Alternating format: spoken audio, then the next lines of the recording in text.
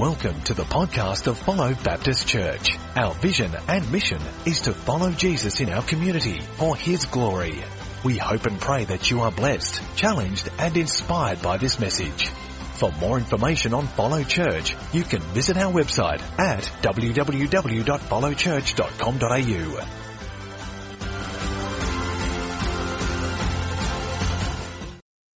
We're going to have our Bible reading now, so if you'd like to turn to your Bibles, we do have Bibles on the aisle if you don't have one, and that is our gift to you today, if you'd like to take that home with you. So we're reading from 1 Peter 1:1-12 today.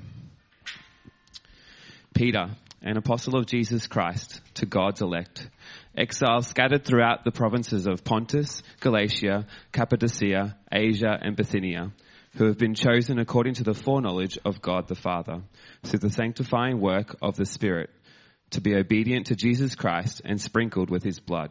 Grace and peace be yours in abundance. Praise be to the God and the Father of our Lord Jesus Christ. In this great mercy, He has given us new birth into a living hope through the resurrection of Jesus Christ from the dead, and into an inheritance that can never perish, spoil, or fade. This inheritance is kept in heaven for you, who through faith are shielded by God's power until the coming of the salvation that is ready to be revealed in the last time. In all this you greatly rejoice, though now for a little while you may have had to suffer great grief in all kinds of trials.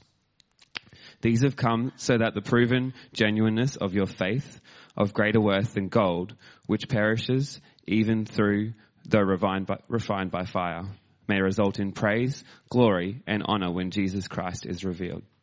Though you have not seen Him, you love Him, and even though you do not see Him now, you believe in Him, and are filled with an inexpressible and glorious joy, for you are receiving the end result of your faith, the salvation of your souls. Concerning this salvation, the prophets who spoke of the grace that was to come to you searched intently and with the greatest care, trying to find out the time and circumstances to which the Spirit of Christ in them was pointing when He predicted the sufferings of the Messiah and the glories that would follow. It was revealed to them that they were not serving themselves but you, when they spoke of the things that have now been told you by those who have preached the gospel to you by the Holy Spirit sent from heaven. Even angels long to look into these things. Thank you, Adam. Good morning, everyone. What a great item that was. It was very powerful and great words and beautifully delivered. So thank you for that, Em. That was great. Before we get into the message today, just some exciting news. I had a text message this week, and I'm going to get Rihanna to stand up in the front because she loves standing up at the front. Hey, you don't know what you're clapping for yet. She got a new puppy. No, she didn't really. This week she texted me just to let me know that she got engaged this week. So that's great news. So congratulations. If you don't know Rihanna, please go and say congratulations after the service. If you do, make sure you do as well. Be praying for her and Andrew. When Andrew's back here next time, we'll get them at the front and pray for them then. So great news. It's great to hear about pending marriages. Today the theme of the message is pain. I just want to assure you that that's merely a coincidence, and just get that clear from the very start today. Marriage is a wonderful thing. And so, enough said. My wife's not here today, so I could say more, but I'm choosing not to. Today we're starting a new series that we'll be exploring for the next 7 weeks, and we're going to be working our way through the letter of 1 Peter. You'll notice on the screen that we've called the series Aliens, which seems like a strange title for a sermon series, particularly with my extreme dislike for sci-fi. This week the title caused me to think about some painful experiences in my life. I remember when I was young, I fell off a flying fox, and I broke my arm, and my forearm went almost at right angles. I remember when I was a teenager, I got smashed in the face with a cricket ball, and it shattered my cheekbone and gave me the biggest black eye you'll ever see. And when I was a bit older, I was a tradesman. I shot a 3-inch nail through my hand. And when I started at Beaconsfield Baptist Church as the associate pastor there, part of the initiation process was a tug of war at a church picnic, which resulted in me being knocked out and suffering second-degree burns when the rope snapped. All of those experiences were incredibly painful. But as painful as those things were, they're nowhere near as painful as sitting through Star Trek. And so you might think, why have we gone with a sci-fi kind of a title and called the series Aliens? Well, the reason is that 1 Peter or Peter, who's revealed as the author in this letter in verse 1 of the passage, is writing this letter to a group of people who felt like aliens and strangers in their culture. Verse 1 identifies the recipients. It says that it's written to people that were God's elect. Exiles, older versions of the NIV say strangers in the world, who had been scattered throughout the provinces of Pontus, Galatia, Cappadocia, Asia, and Bithynia. This letter was written in the 60s, not when the Beatles were around. This is AD 60, around about AD 62. And they've been scattered throughout the provinces of Rome as a result of extreme persecution. In that time, Christians were seen as people that were strange. Not much different today. People still think we're a little bit odd, but they were seen as strange. And not only were they seen as strange, but they were seen as people who were in opposition to the Roman Empire. Therefore, the emperor and the officials were persecuting, killing and torturing Christians in horrific ways. And so it was a very dangerous time in history to be a Christian, and the culture was very hostile towards Christianity. And so the letter, in contrast to that, is a very warm letter. It's a very encouraging and pastoral letter written by Peter to a group of people that he cared about, and he cared for them in the midst of their suffering. Peter reminds them of who they are and what has been promised by God, so that as they get a picture of the glorious future they have in Christ, it may give them hope and it may give them strength to stand through what they're going through in the present.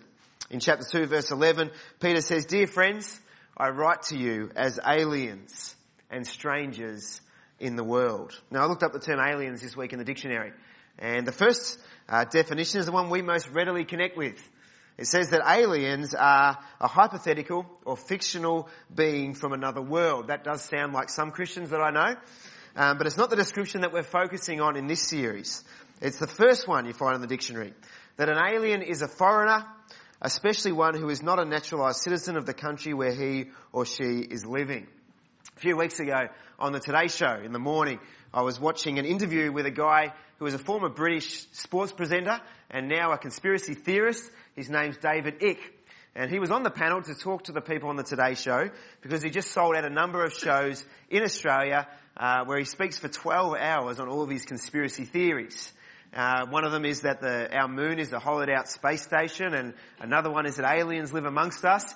And so the hosts on the show were kind of taking the mickey out of him. And it's kind of not surprising to see why with some of his bizarre theories. But when he says that there are aliens amongst us, in one way I agree. Because Peter says, if you're a Christian, you are aliens and strangers in this world. And so today I want to get you involved. Are you ready to get involved? You awake? Anyone had their coffee this morning? 3 people. Awesome. Okay, the rest of you, I'm going to wake you up. I want you to turn to the person next to you and I want you to say these words. I want you to say, "You're an alien." Excellent. Now turn to the person on the other side and say, "You are an alien." Very good. You were just too enthusiastic about that. You've wondered about some people here, haven't you? You thought that person's like an alien. Now you know they are an alien. It's kind of therapeutic to get it out there, isn't it? We're surrounded by a bunch of aliens here today. There are aliens amongst us. But we're aliens because we're not of this world and because we have a higher citizenship. Philippians chapter 3 verse 20 says most people have their minds set on earthly things, but our citizenship is in heaven. And we eagerly await a saviour from there, the Lord Jesus Christ. And so what is it to be a citizen? Well, to be a citizen is to find a place where you belong. It's to be in a place that you connect with. It's to be in a place that you call home. Most of us here today are citizens of Australia, and it's a beautiful place to live. But the Bible tells us that we are citizens of an even greater place in Australia.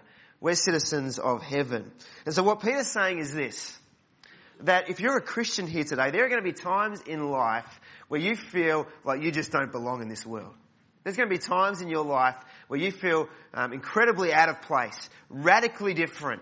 And that's not a bad thing. And that's exactly the point that Peter's trying to make. That if you're a Christian, you live for someone, for something, and for somewhere greater than this.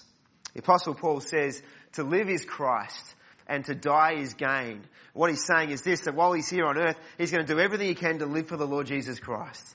He's going to serve him. He's going to follow him. He's going to tell everyone about him. He's going to live his life for Jesus. But when he dies, he's not afraid of that because he's going to be even better off.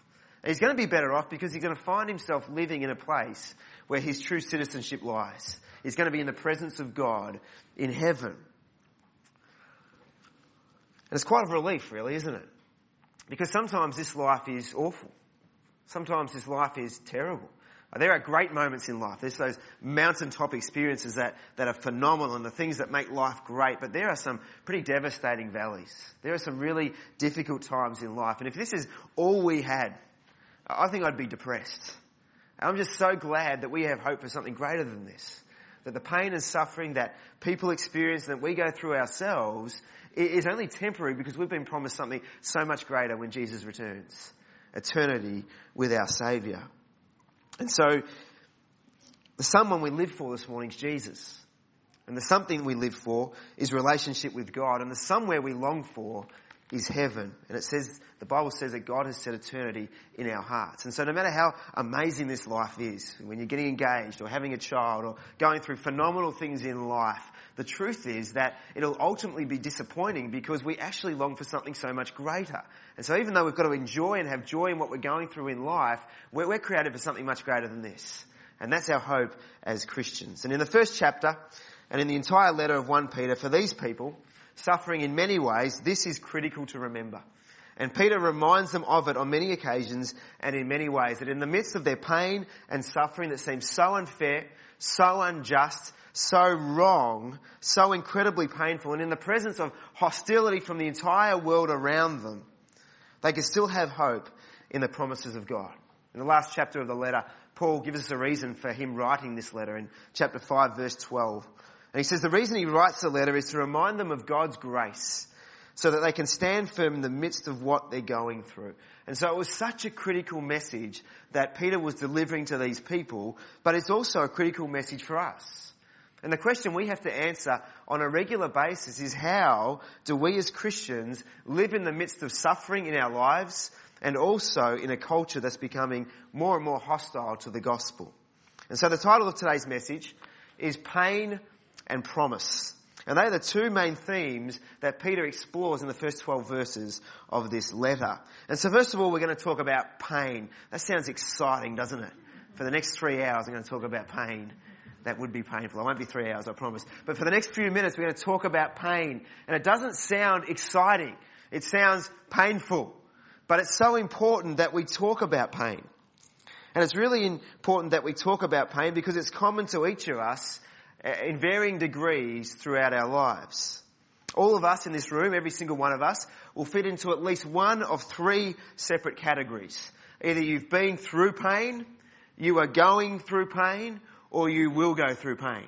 Now, those things are inevitable. You might be going through all three of those right now. But every one of us will belong in at least one of those three categories. It's unavoidable. Some people say there's only two things that are certain in life: death and taxes. I think there's actually four.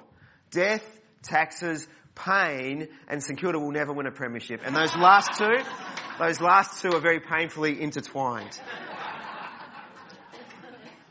But we need to have a proper understanding of pain and suffering because it's part of the human condition.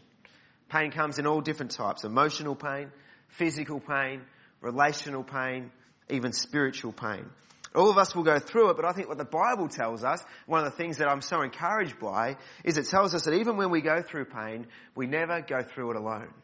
And so the first thing I want to say today is this: that God understands our pain.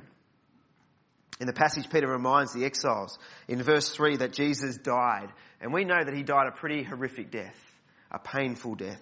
In verse 11, he reminds them that the prophets of old predicted the sufferings of Christ, the Son of God, God in human form. They pointed to a time where Jesus would suffer incredibly. You know, I've thought recently about world religions, a lot of stuff going on the religious landscape. And I thought just this week about the different symbols that represent different religions.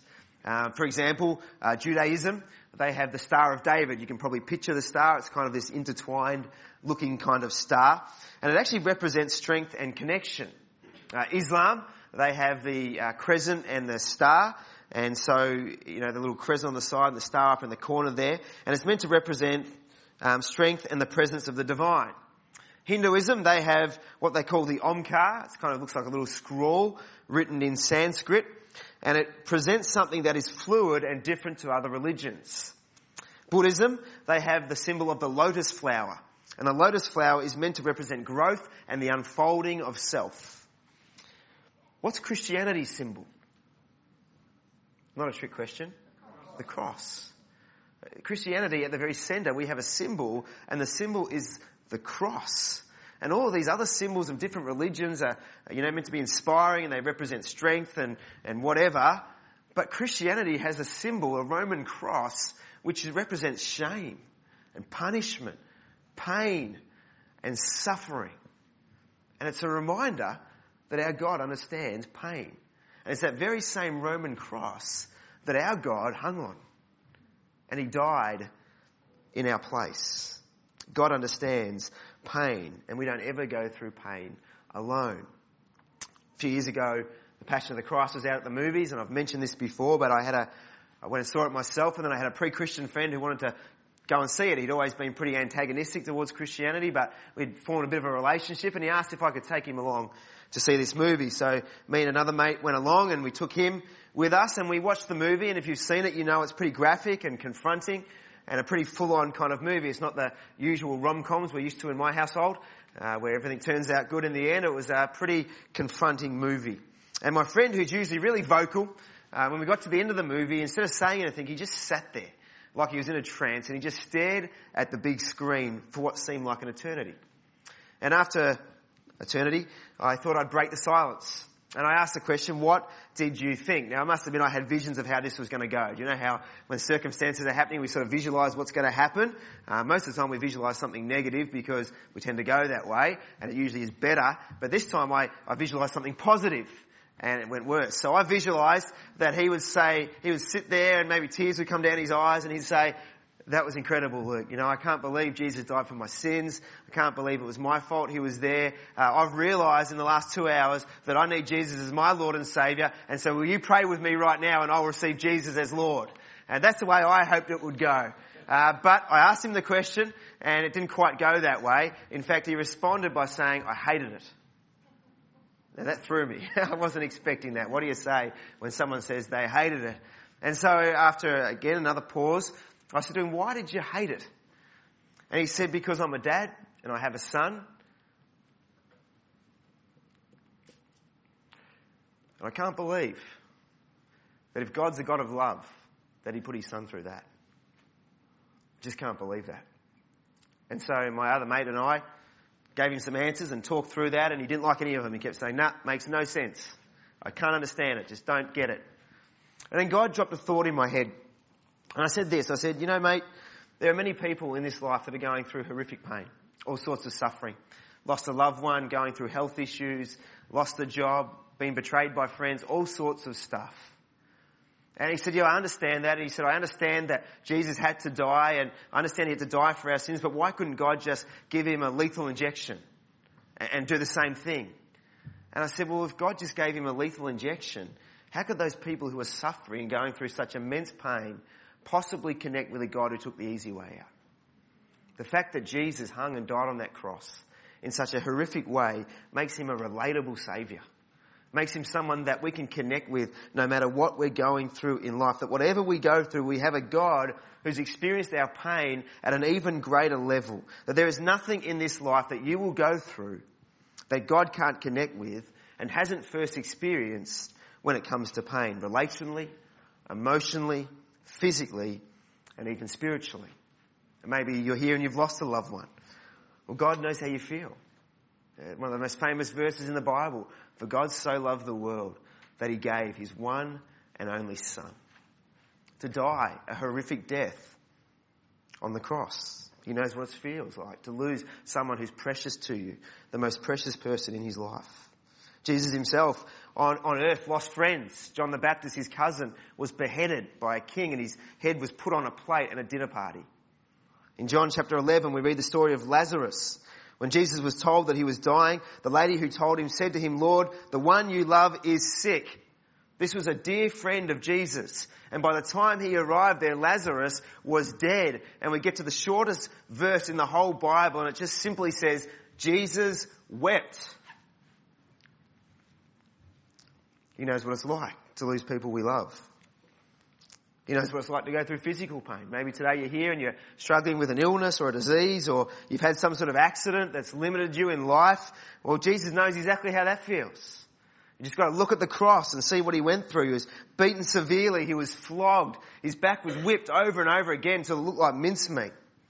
He had a huge nail rammed through his hands and through his feet. He had a crown of thorns shoved into his head till blood dripped down his face.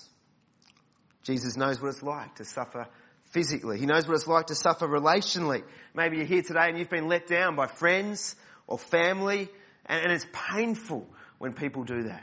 People you rely on, people you trust, and they do the wrong thing. Well, guess what? Jesus knows exactly what that feels like. After his arrest, every single friend he had fled. Every single friend deserted him and betrayed him. Not one single mate stuck by him. In fact, Peter, one of his closest three friends, when asked after his arrest if he knew Jesus, if he was one of the disciples, 3 times he said, "I don't know him, never seen him before, wouldn't know him if I tripped over him down the street." Completely and utterly betrayed. Spiritual pain. Maybe today you feel like God's distant, that your prayers kind of bounce off the roof and he doesn't hear them. You might feel like he's let you down or he's left you. Guess what? Jesus knows exactly what that feels like. But at an even greater level, on the cross, hanging there, he yelled out, my Father, why have you forsaken me?" In that moment, he took all of our sin upon himself. The very sin that separates us from a holy God. Every sin we've ever committed, every sin we'll ever commit, all placed on Jesus at the cross in that moment. And he paid our punishment on our behalf, and he was separated from his Father. And in that moment it said all of the land went completely black, symbolising that he was absolutely alone, completely forsaken, separated from his Father for us. In the words of that famous hymn, "Did ever such love and sorrow meet, or thorns compose so rich a crown?" We have a Saviour who understands our pain because he went through it on our behalf. And not only that, but he invites us to follow in his footsteps. Luke chapter 9, verse 23, I have it on my wrist. Jesus said, if you want to be my disciple, you must deny yourself, pick up your cross, and follow me.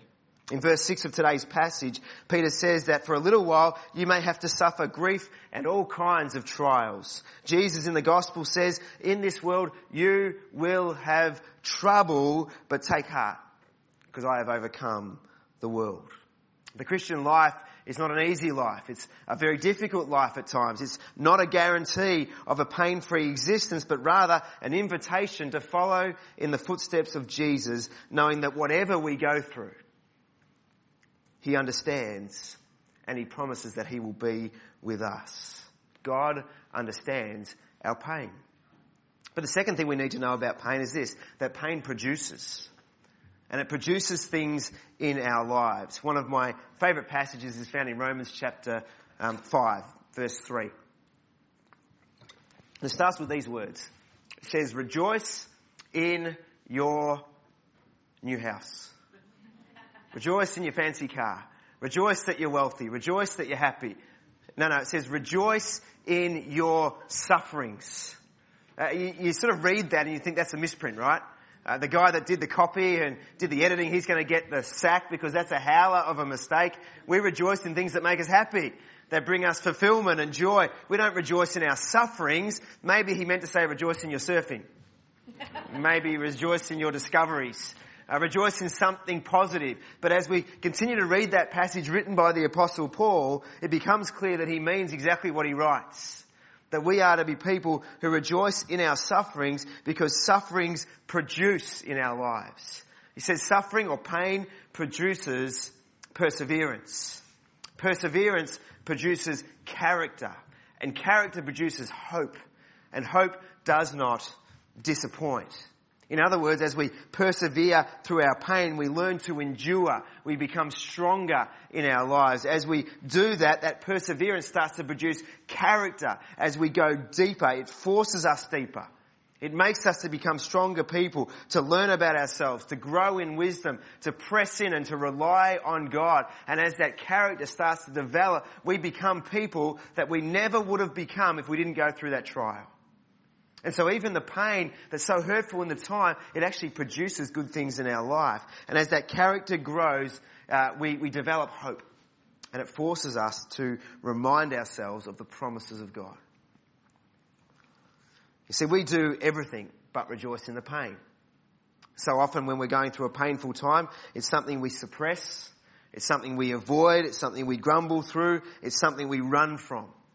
But the Bible presents a different alternative. And the alternative is this, that pain is something that we're to embrace.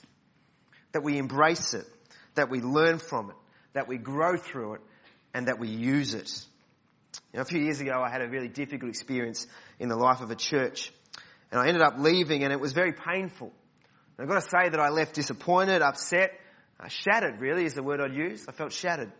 And there was nights that I would be laying in bed or sitting on the couch and I literally couldn't breathe. I'm just not that sort of person. I've always been a strong person. Nothing really phases me. But I literally couldn't breathe. I just couldn't comprehend and reconcile that people who call themselves Christians could behave the way they did.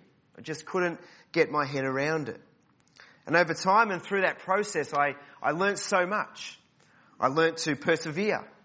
I learnt about repentance. I learnt about forgiveness. I learnt about grace. I learnt a lot about the person I want to be and a heck of a lot about the person I don't want to be. I learnt about leadership. And by God's grace, I'm now pastoring a church where I know many of you have had similar and difficult circumstances in church life. And if that's you today and you've been hurt or abused by people you should be able to trust, I want to say sorry on their behalf. As church leaders, we don't always get it right. But I really hope and pray that Follow will be a church where that kind of stuff never happens. I really hope that no one ever comes to this church broken and leaves shattered. And if that's your experience with church life, prior to this point, I want to say sorry for that. And I want to acknowledge that I know what that feels like, but that God can use that pain in incredible ways. I look back at that time of my life, and as painful as it was, I wouldn't change a single thing. I've learnt to embrace it, to learn from it, to grow through it, and now to use it to minister to people who've gone through a similar thing. And you know what? It's going to be the same for you, no matter what you go through. You lost a loved one, or you've got a disease you're struggling with, or you've got a broken down relationship, or financially you've gone bankrupt, or whatever it may be. It's painful, but as you embrace what you're going through and make a decision, I'm going to grow through this and learn through this, and God's going to teach me new things and develop me as a person, He will take that thing and He will use it as a way of blessing other people that are going through it. You will become a great person of ministry to help people that are struggling in those times for their benefit and for the glory of God. Pain produces. Verse 7 of this passage, it says, "These trials have come so that the proven genuineness of your faith, of greater worth than gold, which perishes even though refined by fire, may result in praise, glory, and honour when Jesus Christ is revealed." And so here's a question for us this morning. What is the pain producing in your life? Is it growing you? Are you learning new things? Are you learning to rely on God more? Is it making you bitter, or is it making you better? God understands our pain. Pain produces great things in our life. And finally this morning, it's the promise that helps us in and through the pain. Just this week on Monday and Tuesday, David Young and I had the privilege of going to a seminar that Janine organised for us. It was a suicide intervention first aid training course. People say, "Oh, was it enjoyable?" Not really. Pretty heavy. Not the sort of thing you enjoy, but certainly very helpful. This message is not a light one, is it? There's some heavy stuff here. But we went to this seminar, and the whole idea of it was to train people on how to help people that are having suicidal thoughts. It's the kind of thing you wish you'd never had to be trained for. It's the kind of thing you wish never happened. But the truth is, there are a lot of people in very dark places. A lot of people struggling with any reason to go on. So one of the things in the training that they taught us is to, first of all, listen to their story, to hear why they're experiencing what they're experiencing, but eventually to help get them to a turning point. And the turning point is what they called it. It's basically that moment where you see something change, a glimmer of hope come in.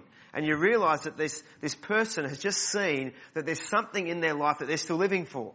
The fact that they're talking to you about it shows that they haven't decided to go through with it. So there's something that's stopping them from making that decision. And so it's that glimmer of hope. It might be a husband or a wife or a partner. It might be a kid in their life. It might be a hobby or an event they're looking forward to. There's something that's worth living for. And when we read this letter, I think there's a similar thing going on. I think Peter is doing a similar thing. These people would have been discouraged and incredibly afraid. Perhaps they were thinking that God had abandoned them, that their situation was hopeless. But Peter shows them in this letter the exact opposite. That you're not abandoned, but the opposite is true, that you're actually chosen. It's an incredible thing to know that you're chosen. In verse 1, the letter's addressed to God's elect. In verse 2, it says, who have been chosen according to the foreknowledge of God the Father through the work of the Spirit to be obedient to Jesus Christ. Now, I love this. Chosen according to the foreknowledge of God. In other words, God knows everything about us. He knows how many hairs are on our head. It's easier for some than others. He knows everything about us. He knows all the strengths in our lives. The things we're good at. You know, the things that we've succeeded in. The way that we honour and love Him and serve Him. But on the other side of the coin, He knows every weakness in our life. He knows the things we think. He knows the motivation of our hearts. He knows the things that happen when no one else is watching. He knows all of our weaknesses, all of our failures, all the ways we fall short of our own standard, let alone His. He knows all of that about us, but according to His foreknowledge, despite all of that stuff, these people were chosen. It's incredible. That's the grace of God. They were chosen by Him. And so Peter, in this letter, acknowledges their circumstances. You know, some people, Christians, just want to pretend everything's great in life. We never have any problems and just rock up, and as long as I smile, I can get through an hour on the weekend and life's good and my marriage is falling apart and my kid just, made some bad decisions and bankrupt, but hey, life's really good. And that's what church is. That's not what church is. We want to be real. We want to be transparent. We want to journey and help and pray for one another in those times. We need to be honest with one another. And Peter acknowledges their circumstances. But he encourages them to lift their eyes above the circumstances to a greater reality. And the greater reality is the promises of God. And he highlights that they're not only chosen, but in verse 3, they're born again into a living hope. Isn't that a wonderful thought, isn't it? Every other world religion bases themselves around a person who's now dead. We base ourselves around a person who's alive. Jesus rose from the dead. He is a living hope, which means that He's here in the present to help us no matter what we're going through. Jesus is a living hope. Verse 4 says we have an inheritance that can never perish, spoil or fade. The inheritance is kept in heaven for you. The Apostle Paul says in 1 Corinthians 4 that what we're going through are light and momentary troubles that are producing for us an eternal glory that far outweighs them all. Now we know that some of the stuff we go through is not light and momentary in our perspective. It's big. It can be life-lasting. But in the light of eternity, this is a drop in the ocean. In the light of eternity, it's light and momentary compared to what God has prepared for us. That's the hope we have, that no matter what we go through, God has promised that when Jesus returns, every bit of pain and suffering, every tear will be wiped from our eyes, and we will spend eternity in the presence of God as He planned it to be. I think I'm the only one excited about that here. But let me tell you, that is great news. That's the gospel. That whatever you're going through now, it's temporary. And we have something that's eternal in Christ Jesus. It's a wonderful hope. Verse 5, it says, through faith in the present, we're shielded by God's power. So when we're going through the difficult times, we have God's help. In verse 8, it says, though you have not seen Him, you love Him. And even though you do not see Him now, you believe in Him, and you are filled with an inexpressible and glorious joy, for you are receiving the end result of your faith, the salvation of your souls. Verse 12, it says, even angels long to look into these things. It's incredibly good news. This letter acknowledges the pain, but it's jam-packed full of promise. It causes us to lift our eyes from the present to see the eternal. It reminds us that we have a someone, a something, and a somewhere that's so much greater than this life. And so I want to finish by encouraging you today that whatever you're going through, God understands your pain. that your pain is producing something great in your life, and that the promises of God remind us that the someone is Jesus, the something is relationship with God, and the somewhere we long for is heaven. That's our hope, that's our future, that's our destiny in Christ.